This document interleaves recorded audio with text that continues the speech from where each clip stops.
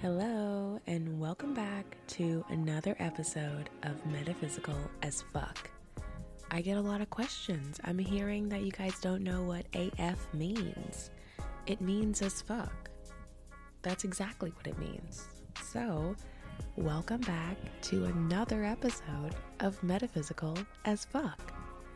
And in this part of the episode, which is a wonderful 2-part episode, we are going to be hearing the second part of my interview with Brie Luna, the Hoodwitch, whose book, Blood, Sex, Magic, is available today. Grab your copy as soon as you can and listen to the rest of this interview. It was a pleasure to have Brie on.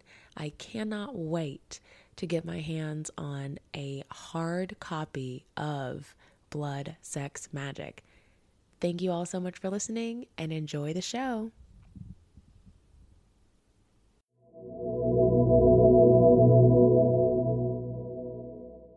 Because no one can do it like you. No one's had your lived experience except you. So I thank you for saying that, because 100% I'm the same way. As like, if you don't have, like, one, opinions are great, but opinions are like assholes. And what other people's opinions of me are really none of my business is what I've really had to take in, especially over the pandemic and just like the state of the world in the past 3-4 years that we've really been like dealing with all of that, with everything, with humanity. And oh my God, pop culture. That'll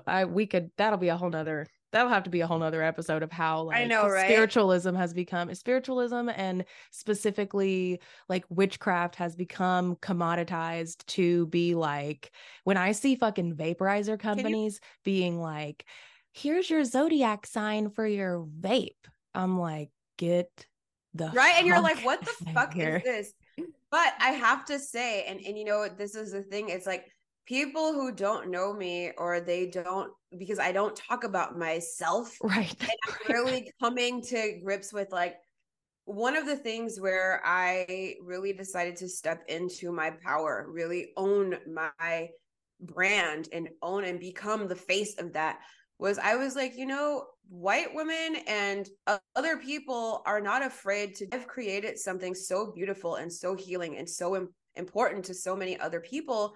I'm like, I'm doing myself a disservice by not showing up and standing in my power and being a face of my business and my labor and my hard work. Because when I was growing up, there were no other Black witches outside of Rachel True. And I always give her love for this. I say, you know, during that time with The Craft coming out, I was a little girl and I saw her and I was like, God, she's a Black, like, teenage witch. She's so cool. We never saw No, we had fucking Sabrina. We had Sabrina. Right. And so I was like, I was like, so to me, having representation is so important. And I'm like, well, what would little Brie like to see as my inner child? And I'm like, what if there are other younger, like, little mixed girls or Black girls or Latinas, you know, what if they're seeing my brand, and they're seeing me, and I'm talking about being a witch and have this book, and they're like, that's so cool, she's like me. And I, you know, I relate to this because it's like, when I was growing up, I didn't have that. Like, I did not have that at all,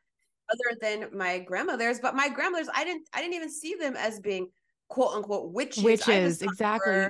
They superstitious. Right. That was just like, you know, and when like children are so close to the, you know, so close to source, it's like, when you see someone in your life doing that and like, you know, expressing themselves as, you know, this is what this is, and oh, watch out for this, you know, you don't think anything of it. You're just like, oh, okay, I guess that's, you know, until someone tells you that's not how everybody is.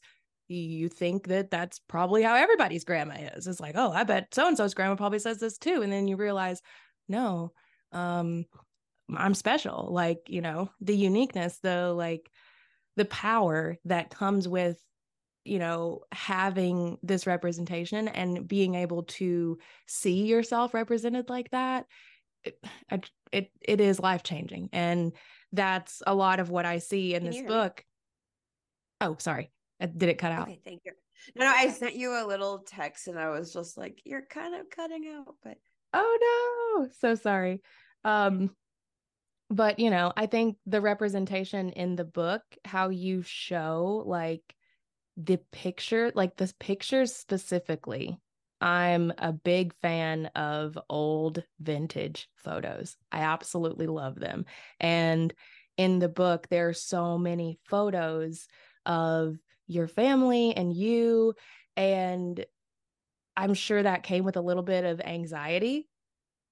it did. Yeah. I was in a bit of sadness too, because one thing that people don't know with creating this book, it was very hard for me to source images of my mom and of my ancestors who have passed, because um there's a lot, like our family photos. I did have a, and our my storage unit was broken into, and a lot of my No. keepsakes and photos, things that I will never get back, memories of my grandmother's, memories of my family, were stolen and they're gone. I'm like tearing up right now. Wow. I'm like gonna cry, but it's like, Oh, and honey. another factor to that too was my grandmother, when she passed away, my grandma Sylvia, she kept a trunk of beautiful, beautiful photos from her childhood, growing up as a little girl, and her parents and her siblings, and all of those are gone now Oh, because the trunk you my talk about in the book? yes, the one Oh that my put all the keepsakes God. in, and all the tapes of the evidence and everything that she used to keep of us. My aunt, who is she struggled with substance abuse, she stole my grandmother and she got rid of it. She just threw it out. So No. the images that we have in our family are so rare and they're so far and few that it really does, the images that I do have, I really, really, really hold on to them, and they mean a lot to me because it's the only thing outside of my memory. And I think that that's what important for me, like with creating this book and having the visuals and sharing that part and having it now immortalized and documented for good. Right. Yes. Um, Yes.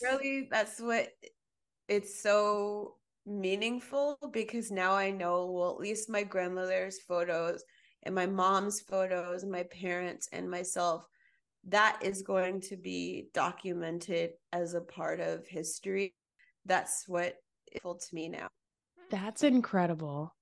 Oh, wow. I mean, wow. That is so special. And so it's like this, it's like they became immortalized in the book because the book is going to be everywhere for all time, for the rest of eternity. The book is going to be there. So even after you're gone and your I grandchildren are know. here and And that's what I love that.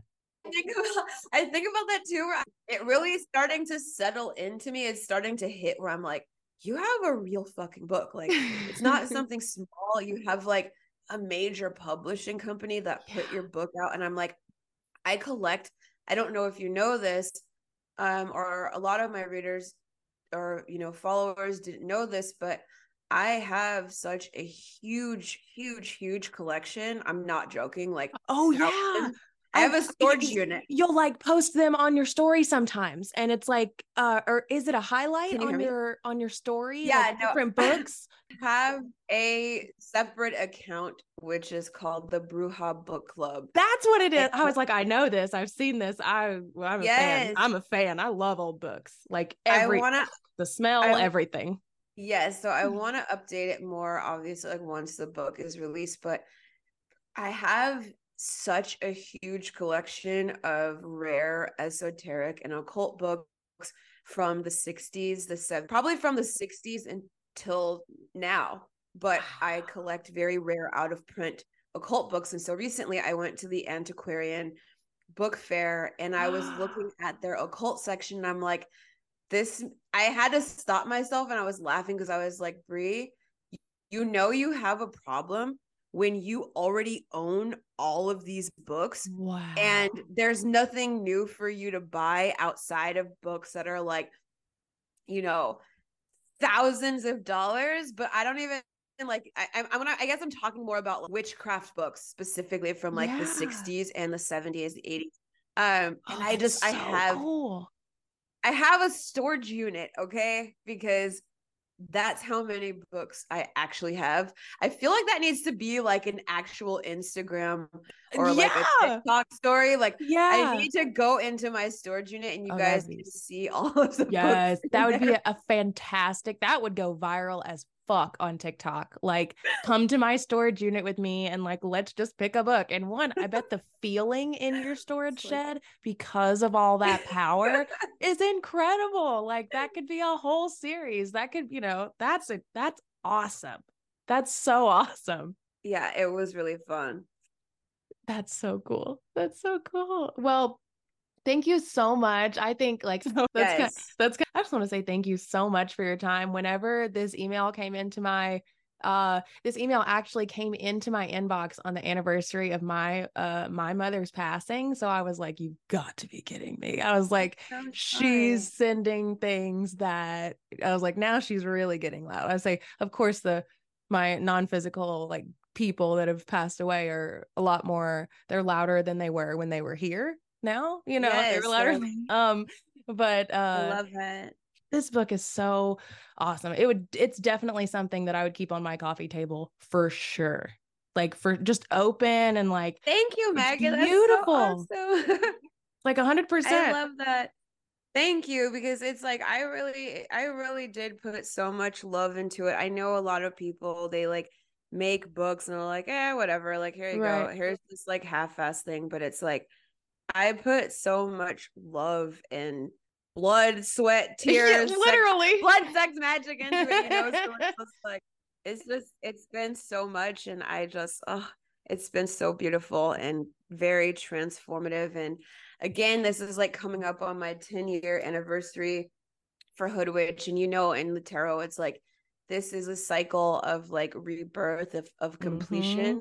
And I even wrote that in my book. I was like, this is for the creators and the destroyers. And I was like, it's a very Scorpionic book, and being born in Scorpio season.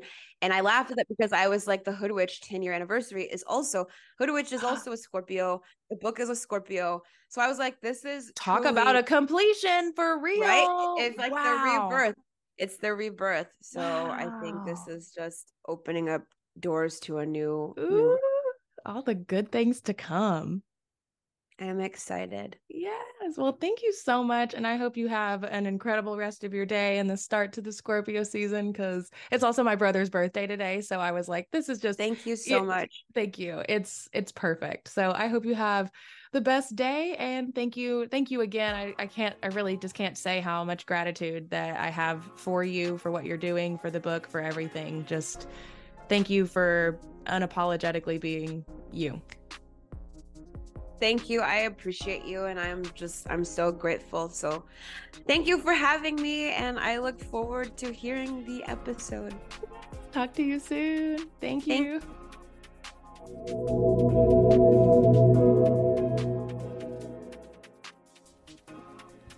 Thank you all so much for listening to this incredible episode with Brie Luna, creator of The Hoodwitch.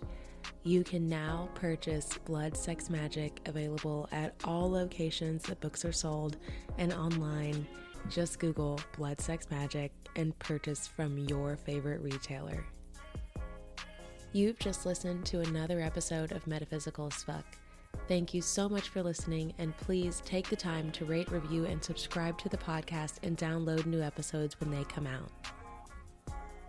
To purchase your copy of the Metaphysical Cannabis Oracle deck and the new book coming out in May of 2024, Metaphysical as Fuck, both are available in the link description down below.